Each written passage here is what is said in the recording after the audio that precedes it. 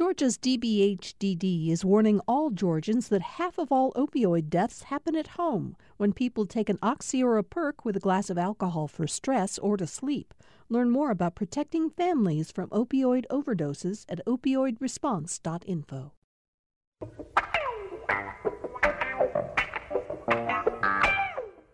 Welcome to Political Rewind. I'm Bill Nygut. We have got a lot to talk about. We've got a full house for today's show, so we're going to get right to it.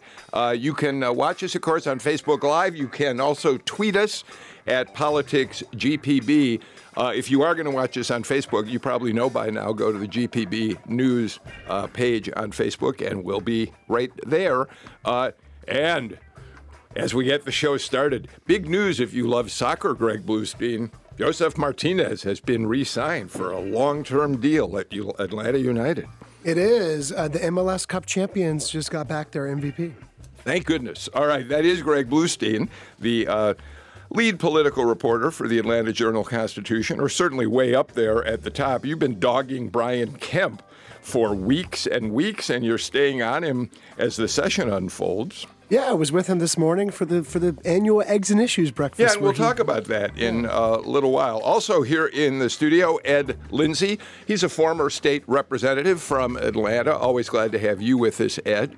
Thank you very much for having me. Sitting next to him, Leo Smith, a Republican strategist and former member of the staff of the Georgia Republican Party, now out there on your own as a contractor doing work with political leaders and issues that you are concerned about. Yes, I am, and I'm enjoying it. Chuck Cook, Charles Cook, one of the preeminent immigration lawyers in the Southeast, is with us, and we're going to talk immigration later in the show. I'm glad you're here for that. It just doesn't go away, does it? It does not go away. Also joining us from NPR in Washington, Kyle Hayes. He's the founder of Peach Pod, which is a terrific podcast about Georgia politics. Kyle may be off in Washington working for a think tank, but he is on top of politics here. What's the newest podcast, Kyle? We are going to be back on Friday taking a look at the state of the state and the beginning of legislative session. All right, terrific. And also joining us, GPB's new political legislative reporter, Donna Lowry, joins us from the state capitol. Hi, Donna. How are you? Hi, Bill. It's good to be here. Thank you for taking a little time. I know how busy it is down there, but I'm really glad that you're with us today. In fact, let's get started.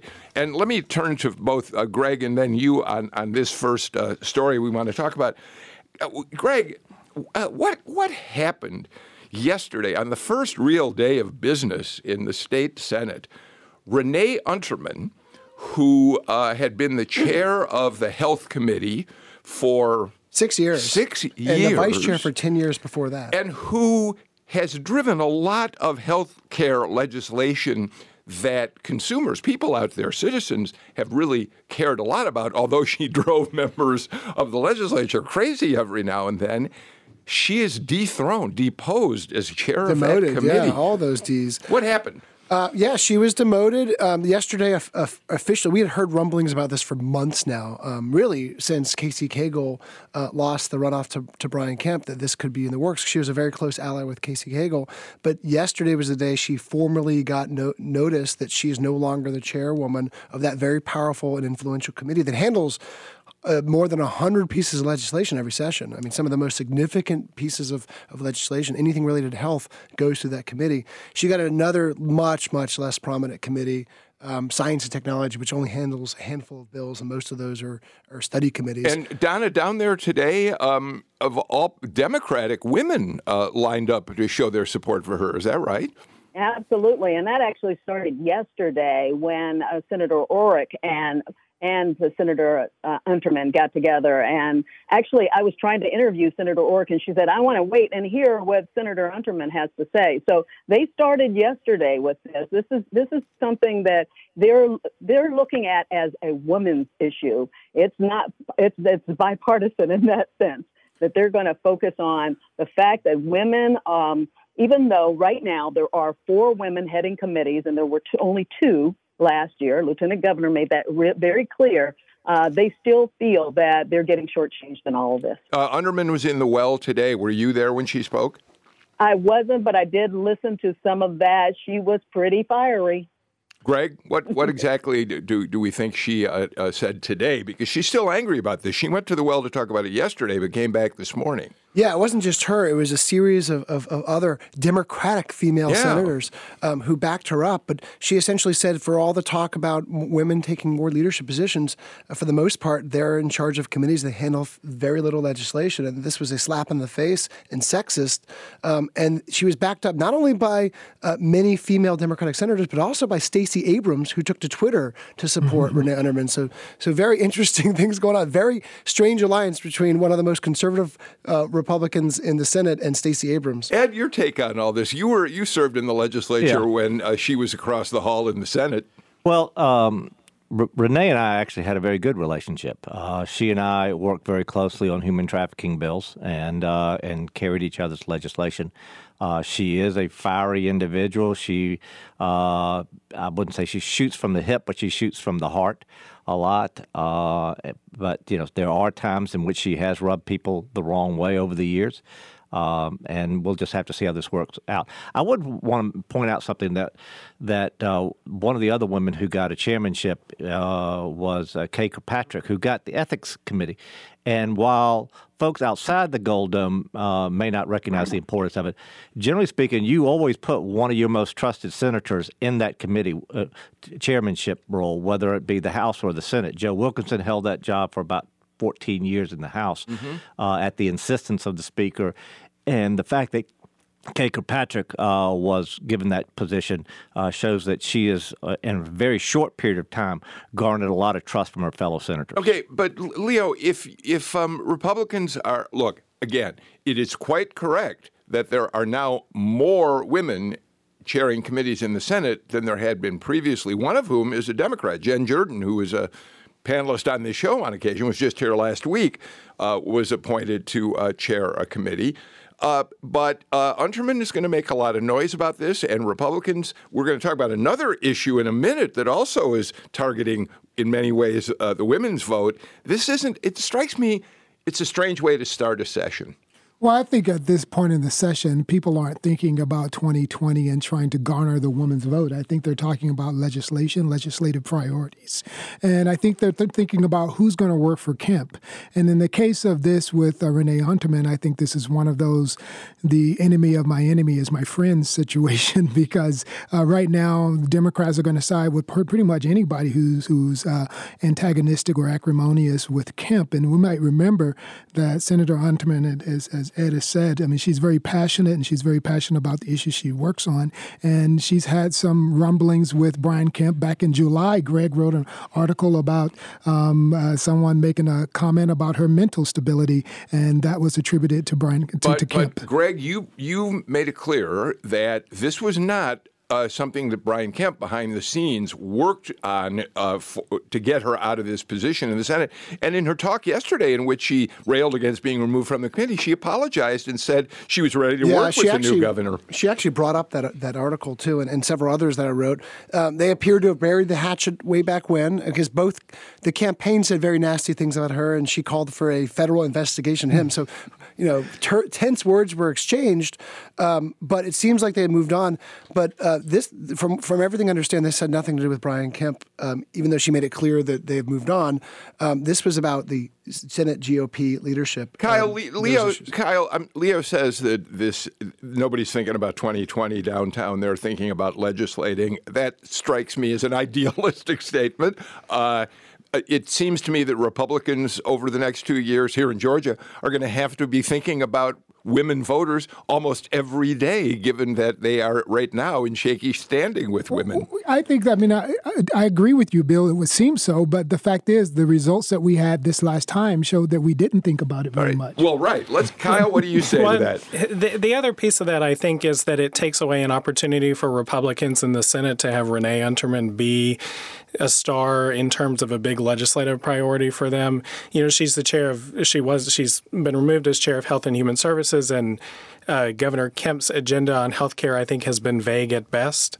But there are real challenges in health care that this committee would have to address. And now she is not going to be somebody who gets to lead it through that process and be somebody who can make her mark on legislation that could then be turned around and appeal. She was one of the highest profile women under the Gold Dome during her tenure on the Health Committee. It's a great point. Donna, another odd thing happened yesterday in terms of thinking about issues that people consider to some extent women's issues. Governor Kemp, his first executive order, he made it clear he was establishing new rules and regulations largely based on reporting at the Atlanta Journal-Constitution on how sexual harassment complaints have been handled or mishandled, as it has been the case in some instances, sex harassment. And so Kemp said, new rules, we're getting tough, we're not going to stand for this. And on the same day, the state Senate put a 2-year limit on reporting of sexual harassment. There's some dissonance there, Donna. Oh, absolutely. And believe me, the women who were speaking today are thinking about that, too, because that's something that Unterman actually, she was on the floor yesterday talking about sexual harassment and kind of alluded to the fact that she may have experienced some in the recent years, in the past year, she said, actually, and that she would talk about that more today. Although today the focus was certainly more on just women in general and powerful positions. But yes, it is interesting that there was no limit before on when to report sexual harassment in the Senate, and now there's that 2-year limit. And the feeling is that that's going to stop a lot of people from actually reporting. So there's going to be a big fight when it comes to that. But it also is interesting that one of the first orders by the new governor focused on sexual harassment, which tells you about the pressure that he's feeling on that. And it's a big issue. Chuck Cook, one of the oddities of this Senate action is that the newspaper quoted the new lieutenant governor, the president of the Senate, as saying, I didn't know they were going to do that. It just seems amazing to me that, I guess this speaks to where he comes from, of course, but that he just had no idea that this stuff was going to go on. What's he been doing for the last 6 weeks? Has he been elected? Not talking to anybody? Well, there's a lot of fractiousness in the Senate, in the GOP Senate right now. He came from the House. Yeah. He was not one of their own in a way. He was not expected to win. He was the underdog. And there's a lot of relationships to be built, I think, between him and the other Senate leaders. But I was part of that interview, and I asked him several times. I said, so you were off guard by this? He says, yeah, really. He was not part of that decision. He was actually being inaugurated. Exactly the same time, getting ready right? At the same time that this was all, he was at the prayer service when this was voted on. So. He told you, I believe, that he's looking into some action that might be taken to change this decision. I don't know. This is not like statutory. This is a Senate rule, correct? Yeah, I don't know that he has the power to convince his caucus to go back to look. But he said he's going to review the rule because he wasn't even all that clear about what the ins and outs of the rule at the time. It's just stunning. Nobody told him, hey, we're going to do this. And I cannot imagine. I cannot imagine if you're Governor Kemp. And you've just taken this step that you'd promised during the campaign. It's your first executive order. I do think you might call up your new lieutenant governor and say, Jeff, who's in charge over there? Well, I think more importantly, we need to focus on the fact that the governor has returned some uniformity to the executive branch, where most of the problems that have been reported on very well by the AJC took place, primarily because each of those different departments handled sexual harassment many times in very different ways. So, in effect, you were having a Tower of Babel there.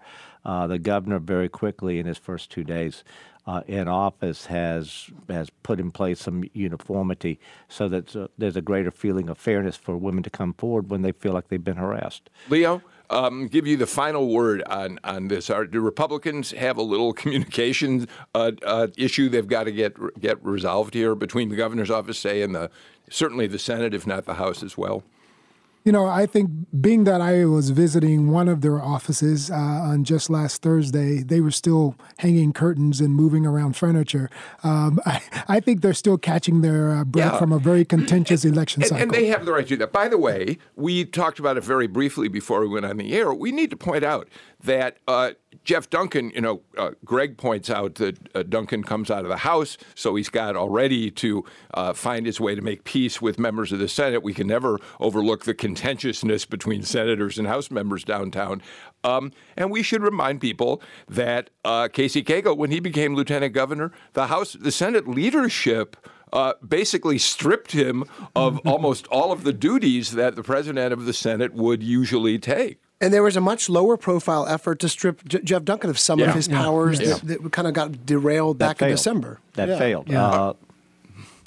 Anyway, there was some concerns raised, and a vote of the Senate Republican caucus was taken, and Jeff Duncan prevailed. All right, let's move on to eggs and issues. Donna, every year, one of the biggest and most awaited events early in the session is the Eggs and Issues Breakfast. They do it down at the World Congress Center. Thousands attend. It's run by the Georgia Chamber of Commerce. The governor, lieutenant governor, the speaker, it is their opportunity to give a message, to lay out, to whatever extent they're ready to, the major agenda items they want to promote during the session. And Brian Kemp, Donna, today did, in fact, give us some pretty good information about what he wants to do, including $69 million for a school safety plan. Tell us a little bit about what the governor said. Yes, he certainly served up what they were interested in for breakfast, and that was a preview of things. And one of them was on school safety. And what it does is it offers money, $69 million, to the school systems in Georgia. It'll divide up to about $30,000 each for them to decide on a local level what to do with that money. And that's important because it comes on the heels of what Governor Deal did last year in terms of school safety. The other part with school safety dealt with mental health, which is something that schools have been asking for.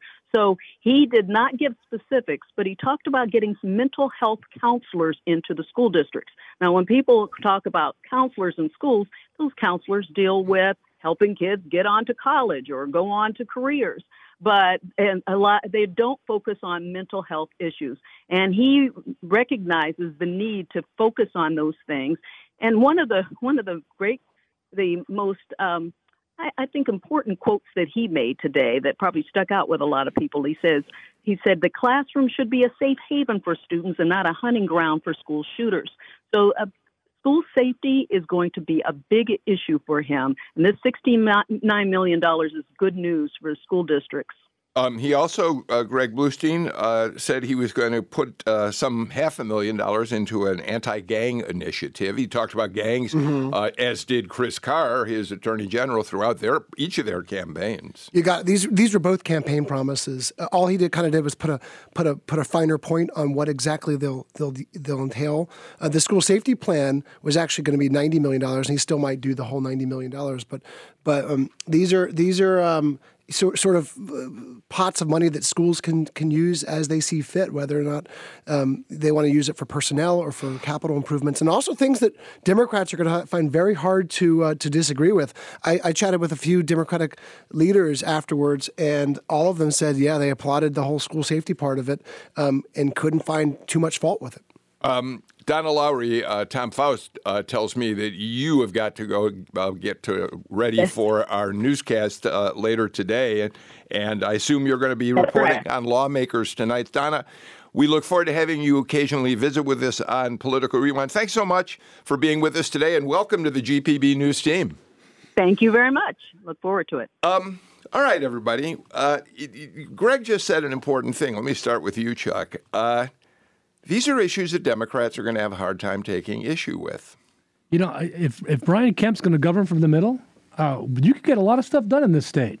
We can move the state forward in a very positive direction. I mean, we need that. I mean, especially after this last contentious election, we need that in this state. And with an election coming up for senator in a couple of years, that could set the stage for the Republicans to keep that seat if that middle holds. As a point in that discussion, Ed, and then you take it from there, State Representative Mary Margaret Oliver, Decatur, was quoted, probably by Bluestein. You have her saying, Greg, my 3 school districts can benefit from new money for cameras and security equipment, and she welcomed the governor on this one. Ed? Well, Mary Margaret Oliver, my fellow church member. I always like to tout that. And she kind of follows what the other Democrats have said. The fact of the matter is, I think that we're seeing that Governor Kemp is following the role model set by Governor Deal, in which he's going to be working primarily on very important governing issues, or what I like to sometimes call train run on time issues, of taking a hard look at serious issues facing our state, whether it be underpaid teachers or school safety or economic development or rural health care, which he also talked about in his speech today. And, those are a lot of the key issues that folks on both sides of the political aisle agree needs to be tackled, and they're near the top of everyone's list. And, and that's the same model that Governor Deal governed successfully on for 8 years. Kyle, you're in an interesting position because you pay very close attention and talk to leaders here in Georgia for your podcast. So you know as much as anyone could imagine you can about Georgia politics from your perch in Washington. But you also see how the state is being viewed from Washington, D.C. So I'm assuming that you have heard that you understand that Brian Kemp has some ways to go, and he kind of referred to it in his inaugural speech, to convince the country that the kind of dark image that was painted of him during this campaign is not who he really is. He does want to repair that image, I would think. Yeah, and I think from people nationally looking on from Georgia would be surprised, I think, at the end of Governor Kemp's first term if he governs from the center and governs more like a Governor Deal did. But I think you can also come to that conclusion by looking at his rhetoric in the primary and where he goes with that rhetoric once he's governor now. I think one of the things as it relates to school safety that's most important that he's being non-committal on is his non-committal attitude towards constitutional carry. If he did constitutional carry in conjunction with this school safety program, I don't think it would do much to stem the supply of guns and deal with a gun violence issue. But his backing away from that, something he endorsed in the primary, may open up a window for them to make progress here. Leo? No, I agree that Brian Kemp is a conservative. He's made that very clear many times over, more than I've heard a governor mention during campaigns ever. But I think that he's also pragmatic in his conservatism, and I think we're going to see some good policy leadership that people will feel Georgia's in good hands. And his first two addresses, what are the things we haven't heard at all of?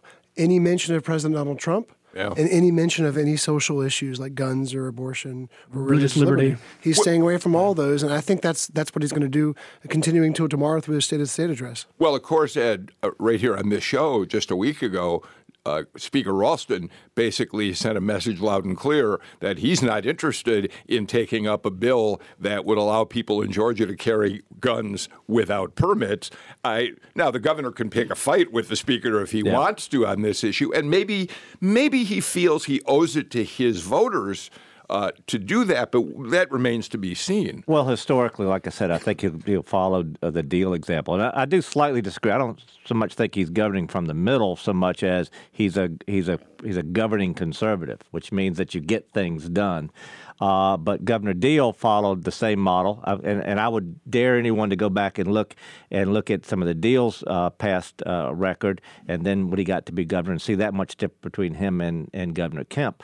But both have whether Kemp is following Deal's example, letting the legislature deal with those more divisive issues, and having him deal with those issues that have that broader impact Greg, on the entire state. Did I make a comment you wanted to amplify upon, or well, yeah, correct you mentioned in some picking way? a fight with Speaker Ralston. Yeah, picking a fight's the wrong language, by the way. But he go did ahead. something important today, too. He telegraphed the House's intention to create a new panel focused on arts and entertainment, which is a key concern for the film industry about religious liberty. So the speaker's already on the record with his very grave concerns about religious liberty.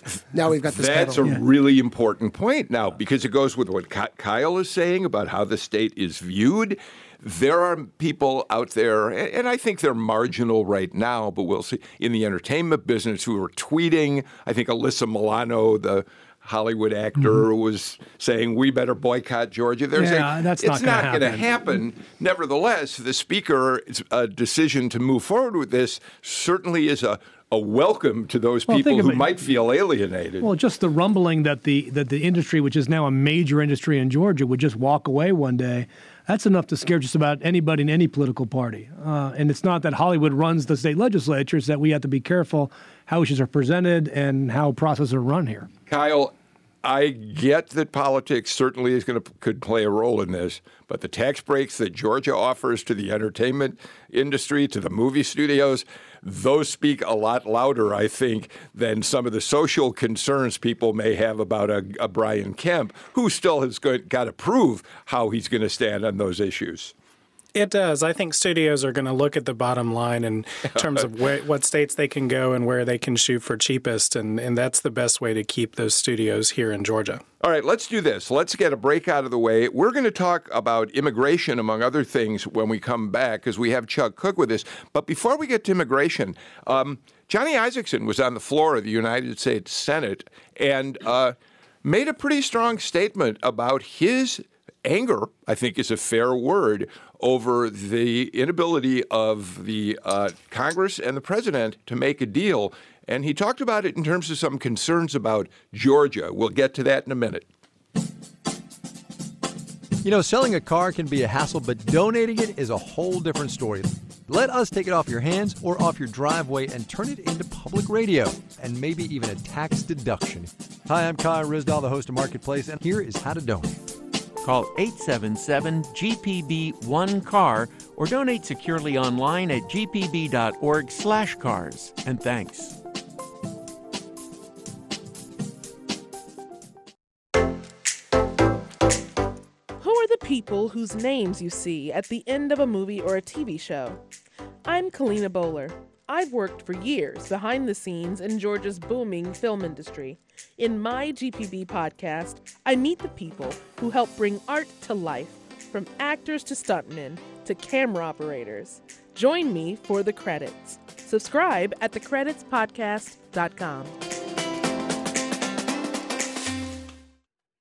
Welcome back to Political Rewind. Charles Cook, Leo Smith, Ed Lindsay, Greg Bluestein are here in the studio. Kyle Hayes joins us from NPR in Washington. Let's play a soundbite.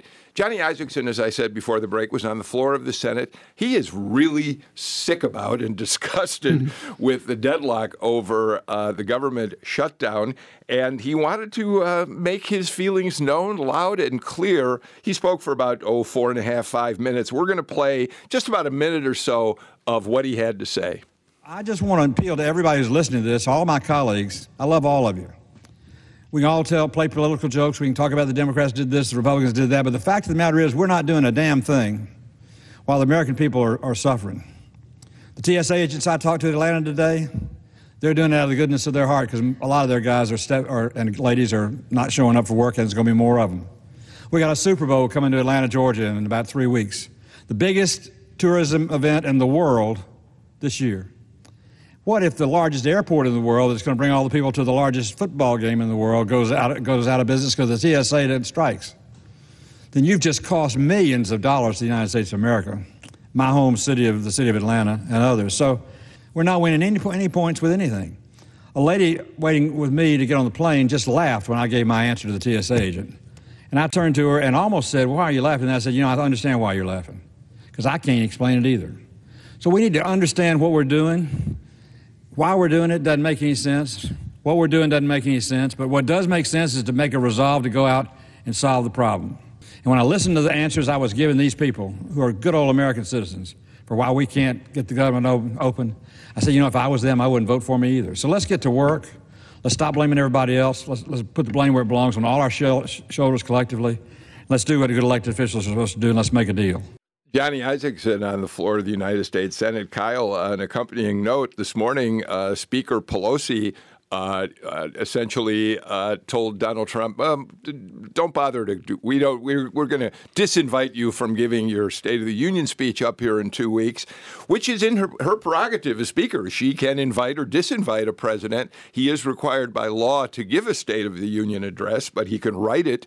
And she cited, Kyle, security concerns, the fact that it takes a lot of security to protect the president and all of the members of Congress gathered for a State of the Union. Kind of a bold move by Speaker Pelosi, Kyle. Yeah, and it's yet another example of how disruptive this shutdown has been. And we're currently at a place right now where everything feels frozen. It feels stuck.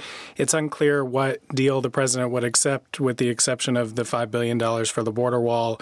And it's very clear that Democrats aren't willing to give that to him. So finding a middle ground between those two positions seems very unlikely at this point. So let's go back to Johnny Isakson, Ed, talking about the Super Bowl. One of the concerns is that although people will arrive for the Super Bowl over a period of days, they're pretty much going to leave on the Monday morning afterward. And we saw what happened on this past Monday morning at Hartsfield-Jackson with hour-and-a-half lines because TSA agents were calling in sick. That could be a nightmare. It could be, and it gets back to. This was Johnny Isakson at his best. Mm-hmm. Johnny Isakson is what I call a governing conservative. He is someone who believes that we ought to make government work. May disagree sometimes as to what government should do, but what government is doing, government should work. And for someone like Johnny Isakson to be watching folks on both sides, Nancy Pelosi on one side, Donald Trump on the other, and some other folks in between, to both sides be sort of retreating to their base rather than coming and sitting down and going, look, neither side is going to get everything they want. 2020 is a long way away. We got people that need to be doing their job, and quite frankly, we got jobs that need to be done. And Johnny Isakson, I think, is delivering a message to everyone going, I got elected to get things done, and I'm frustrated, and I applaud him for that. Leo? No, I agree with Ed that Isakson was doing the leadership we expect, and I sense a frustration that's about that. But I sense that Isakson must also be concerned about this whole border wall and this shutdown issue as well. Nothing's being done there, and that I just wish the Democrats would present that $1.6 billion that they presented before as a proposal to Donald Trump and put the onus on him to reject it. I mean, they're passing budget resolutions. They had previously offered him new money for his border wall. They just didn't want to do the 5.7, Greg. And the president has remained intransigent on this. And although we know that many people are maybe not many, but an important handful who he listens to are telling him that he's got to stay the course because his base demands it, he's apparently not budging anytime soon. And there's been no sign that any sort of short-term concession will kind of say without that money, without that significant amount of money in the budget for a border wall will save him between now and then. Even though there is a small group of senators like Senator Isakson, Republican senators, who are signaling that, hey, there might be some sort of interim compromise to get the government going again. All right, Ed, this all brings us to an area that you have spent your life's work dealing with, and that's at immigration. Mm-hmm. Now, a great deal of your work is helping people who are already in the country. Let's fix the problem. Let's do it the right way kind of thing. Right. But you also obviously know a lot about what's happening at the border, what's happening with the undocumented coming. So, first of all, President Trump says we have a national crisis on our hands. Do we? No.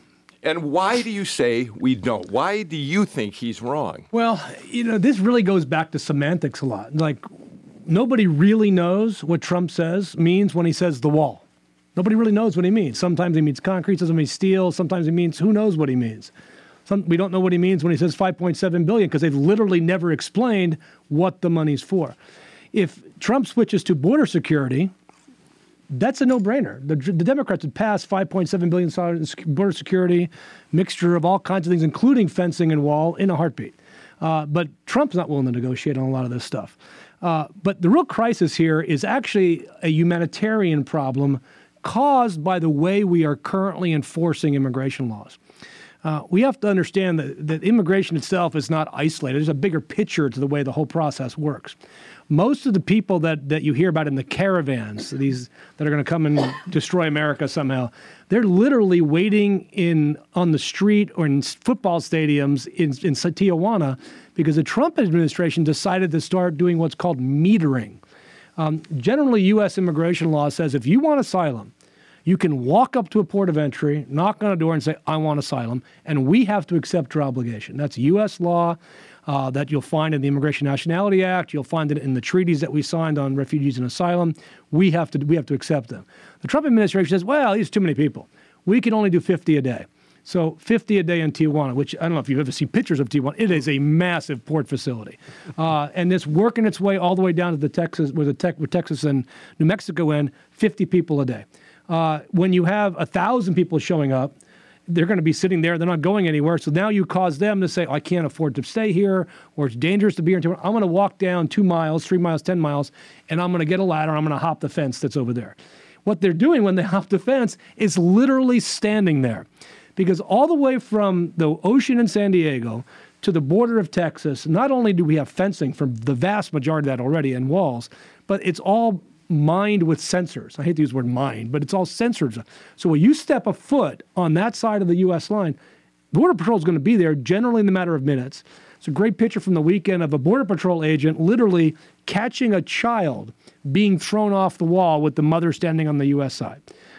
So, yeah, there's a crisis, but it's a crisis we can easily fix. All right, so I want to look at just one piece of data that I think is worth throwing out, and then opening the floor to everybody to talk about this. U.S. Customs and Border Protection, of course, issues reports on apprehensions. This is their own website you're looking at. Yeah, this comes from the official government website of U.S. Border Customs and Border Protection. And if you look at the fiscal years from 14 to 18, from 2014 to 2018, there are fluctuations back and forth, usually from about 550,000 apprehensions to a low of the mid 400,000 apprehensions.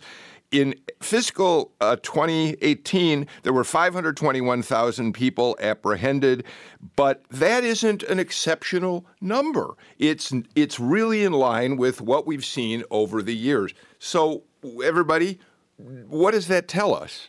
Well, start with you. It's historically low. I mean, in 2017, they had the lowest number of border apprehensions since Nixon was president. 415,000. Since Nixon was president. Why do we talk about apprehensions? Because we have no way of knowing how many people got through. So they've used the apprehension number as the statistic. So if we're catching 2 million, as they used to do under George Bush and Bill Clinton, that's a huge number because far more got through. 400,000, fewer people are attempting to come illegally to the United States because, 1, it's harder. 2, it's more dangerous. And 3, it's far more expensive to come in because of the walls and the additional Border Patrol agents that are in place. And by the way, to put these figures that we just talked about for the last 4 or 5 years in perspective, factcheck.org points out that in the year 2000, 1.64 million apprehensions occurred at the southern border. So, Leo, the numbers have dropped, and then you I have to admit, I'm assuming you're a professor, Dr. Cook? I'm a professor and a lawyer, yes. So when I listen to Professor Cook, I think I'm listening like a common man, and my head's spinning because on one hand, there isn't a crisis, but then there is a humanitarian crisis. And I think that's what we're missing here, that when the citizenship here, that Trump say there's a crisis, they are saying there's a crisis. Now, you speak of one crisis, a humanitarian crisis. They are suggesting that a wall that decreases the attractive nuisance of being able to come across and get across easily helps solve the humanitarian crisis that you're speaking of. But that is a point. It's a great point, but it's also not true. Because the humanitarian crisis, people actually waiting on the other side of the border to come in, that's the humanitarian problem. The numbers coming in are not going to be detracted by a wall, because we already know that now this year, more than 60% of the new undocumented didn't come illegally. But really the bigger problem is, are we allowing the president to not follow the law as it applies to asylum seekers? Ed, let me get you in. There are multiple issues involved here.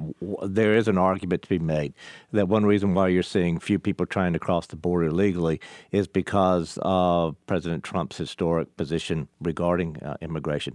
That said, you're absolutely right regarding the humanitarian crisis, because we are seeing more and more people. 10, 20 years ago, we were seeing individuals trying to enter this country. Now we're seeing families trying to enter the country, and that, of course, is adding to the humanitarian crisis. what is frustrating to me, and this gets back to my history in the legislature and my history as a public official, is more and more we're seeing Congress becoming a debating society rather than a entity that is actually getting things done. While I disagreed with the with the way in which President Obama chose to deal with DACA or Dreamers, I do agree that we should be doing something about it. Mm-hmm. I just believe that should have been a congressional action. So a large part of my irritation with that whole situation was that Congress should have fixed that. And Congress should be fixing a lot of the issues when it comes to how we be dealing with the refugees and everything else. And that's my frustration. We can deal with refugees if Congress gets involved. We can deal with, quite frankly, one of the big issues that we need to be doing, going back to where these folks are coming from, is working with those countries to make the lives of people who are choosing to flee those countries better, so that they don't flee those countries. And a whole laundry list. You pointed to, and I don't mean to suddenly try to dominate, but there's a whole laundry list. You pointed out the fact that 60% of the folks who are here illegally now come with visas, came here and then overstayed their visa. Well, we're not enforcing that the way we should. So there's a whole laundry list of things that are happening here. But we have a Congress, and I blame both parties here. And this is part of Johnny Isaacs' frustration, because he's a can-do, get-it-done guy. Congress is not governing, they are debating. Kyle, one of the things, because I think I'm right that in the think tank you work with day by day up there, you're big numbers cruncher. You know how to crunch data. We're hearing now from the White House itself that they have underestimated the economic impact of this shutdown, and it is very soon going to start actually cutting away at the growth figures for the economy in the coming year, and that's the worst news Trump could ever ask for, because he has set such high expectations for revenue growth, and this is undermining that, yes? I think it's the worst news he could ask for, but maybe the best news he could ask for. As it relates to the emergency declaration over this issue, there was some reporting in the Wall Street Journal showing that even Trump administration officials knew that an emergency declaration wouldn't get held up in court and that there wasn't actually a realistic emergency here, and that the idea was to use the emergency declaration as a get-out-of-shutdown-free card. And I think these economic numbers present another opportunity for the president to have a get-out-of-shutdown-free card to look to his supporters and say, look, we tried, but we can't give up this wonderful Trump economy to build the wall right now. And so we'll have to, agree to a deal and try another day. It may be a way out for him. If he goes that route, I expect to see some more pushback from Senate Republicans. We've already heard a number of them say that they hope he doesn't take the emergency route because it sets a precedent. Yeah, and there's a lot of huge worries, even from his conservative allies, that this could be a precedent that a Democratic president can use as well in the future. It's a really bad idea. And to do something like that. But getting back to the other point on the immigration, I think is vital. Remember, there was a deal last year to give Trump $25 billion, the actual cost of the actual wall, in return for DACA, a 10-year path to residency for DACA, and he rejected it. He rejected it, and the House refused to vote on it. And he rejected it because Congress would not agree to eliminate most of what is today legal immigration. All right, I'm sorry to interrupt you, but I got to get Chuck to our final break of the show. We'll do that and come back and continue this conversation. On the next Fresh Air, how immigration policy has evolved and led to the current debates over border security. NPR correspondent Tom Gelton says until the 1960s, the rules favored immigrants from Northern Europe. The 1965 Immigration Act made us a more diverse country, and Gelton says raises new questions about what it means to be an American. His book is Nation of Nations. Join us. Fresh Air is this afternoon at 3, right here on GPB. You can also listen online at gpbnews.org. I'm Pam Bauer. I'm Director of Brand Development for Callaway Resort and Gardens in Pine Mountain, Georgia's authentic outdoor getaway and escape. We underwrite with GPB because we know that the listeners are very motivated, enthusiastic, and educated. We know that we are going to be able to touch a wide array of people who are curious and will want to learn more about Callaway, so it's a perfect fit. To find out more about becoming a corporate sponsor, email sponsorship@gpb.org. Here we go, back on Political Rewind. Boy, this conversation does not stop in the studio. Just because you can't hear us, they keep talking. But let's bring all of you in the audience into this conversation. Here's some interesting things about this, Chuck. The shutdown has affected our immigration courts. This is the most ironic part of the whole thing. They've closed the immigration courts because the judges have had to postpone thousands of hearings. They've already got a backlog of like 800,000, a million cases. So think about this, Bill. So because of the shutdown, one of those agencies affected is the Department of Justice. Of course, some of the federal courts are closing cases or setting them aside that the government's involved in. But the federal immigration judges are employees of the Department of Justice. And so they are literally not getting paid. Some of them are working for detained. Emergency cases are detained people. But the vast majority of people aren't detained. And right now in the court docket, there's over 1 million cases pending hearings. There's only 375 judges at all. And since the shutdown, almost 90,000 cases have been postponed. To give you an idea what this means, I had a client that was detained in 2014, was bonded out, was then set for his initial hearing in 2017. The judge did not show up that day because he was sick. It was postponed till last week for his first actual hearing on the case, and the judge wasn't there. And it will be postponed now till 2021. Those are the next dates that are available for a first hearing in the case. So, and every week, ICE is working. They're not getting paid, but they're working. They're literally adding cases every single day to the backlog. This is so counterproductive from an immigration enforcement perspective that it makes no sense whatsoever. Tom Faust wants to know if your client's been in the country all those years. Of course he's been here. Of course he's been here. Can I ask a quick question to Chuck? Why on earth is it taking? Let's just in good times. Put aside the impact of the. Why on earth is it taking 3 years or 4 years to get your first hearing? Because the courts don't have enough judges. Congress froze the hiring. As remember, the ideal in Congress was they're going to keep passing budgets, but there'd be no increase in anything. Well, that meant there was no increase in judges. And what most people don't give Obama credit for is he was the deportation president.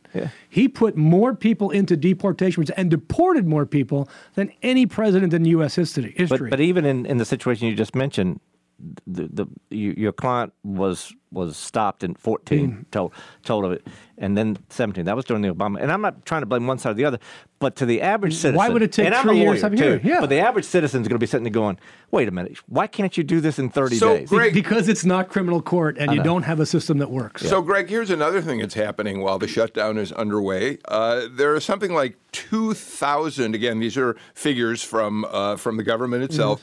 There are something like 2,000 migrants per day being taken into custody by Customs and Border Protection officers. They have nowhere to put them. So they're turning them loose in the streets of El Paso, Yuma, and other border cities because everything's shut down. It's like a crisis folding in on itself. Yeah. It really is. And again, with no, also, pity the federal workers who are working for the IRS, 30,000 or so of them who were called back to duty yesterday without pay to process all of our refunds. So if you get a little lighter refund check, you might know why. So there's just ramifications up and down. The sadness of this all is, people are motivated generally by two things, pain and pleasure. And we sometimes think about just moving everybody towards pleasure, but the fact is that Trump probably believes that, hey, I'll let them feel the pain. Let's feel the pain, let's experience the pain, and maybe we'll get serious about this issue. Kyle, what are you thinking as you hear this conversation?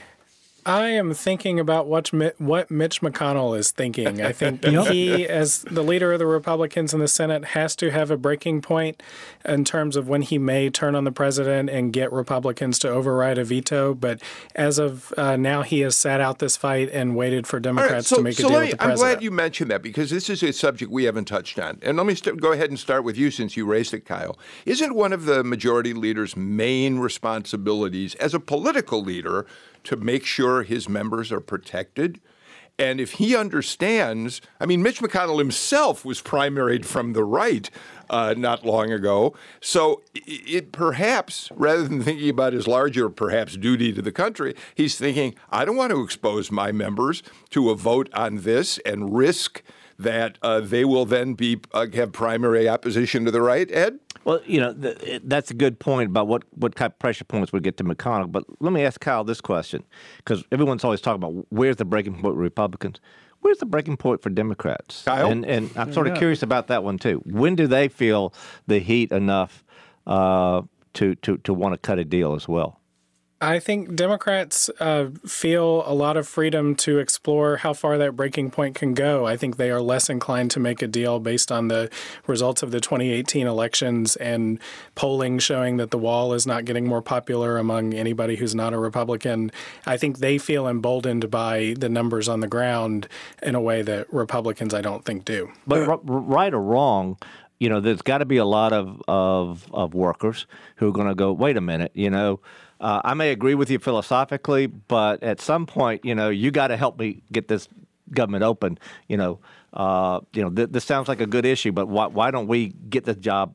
Greg, we need a poll from the Atlanta Constitution. You've got the money to do it over there at the paper about how Georgians are feeling about all this and whether they blame Democrats or Republicans. Funny you ask. We do have a poll coming out this weekend. but when we ordered it weeks ago, we figured, the shutdown will probably be old news by then. Oh. We're working with UGA, so we have it's mostly based on state-focused issues like voting rights and the economy. But we wish we could have had that question now. All right, we are just about out of time for today's show. I know we've only begun to scratch the surface, oh my goodness. Chuck Cook, on this, so you'll come back and continue keeping us. It's not going to go away. No, unfortunately it's not. But I wanted to stop just a touch early because Lieutenant Governor Duncan, we talked earlier about the fact that there are women who have been upset about the way he handled committee assignments, even though he did have 4 women on committees there.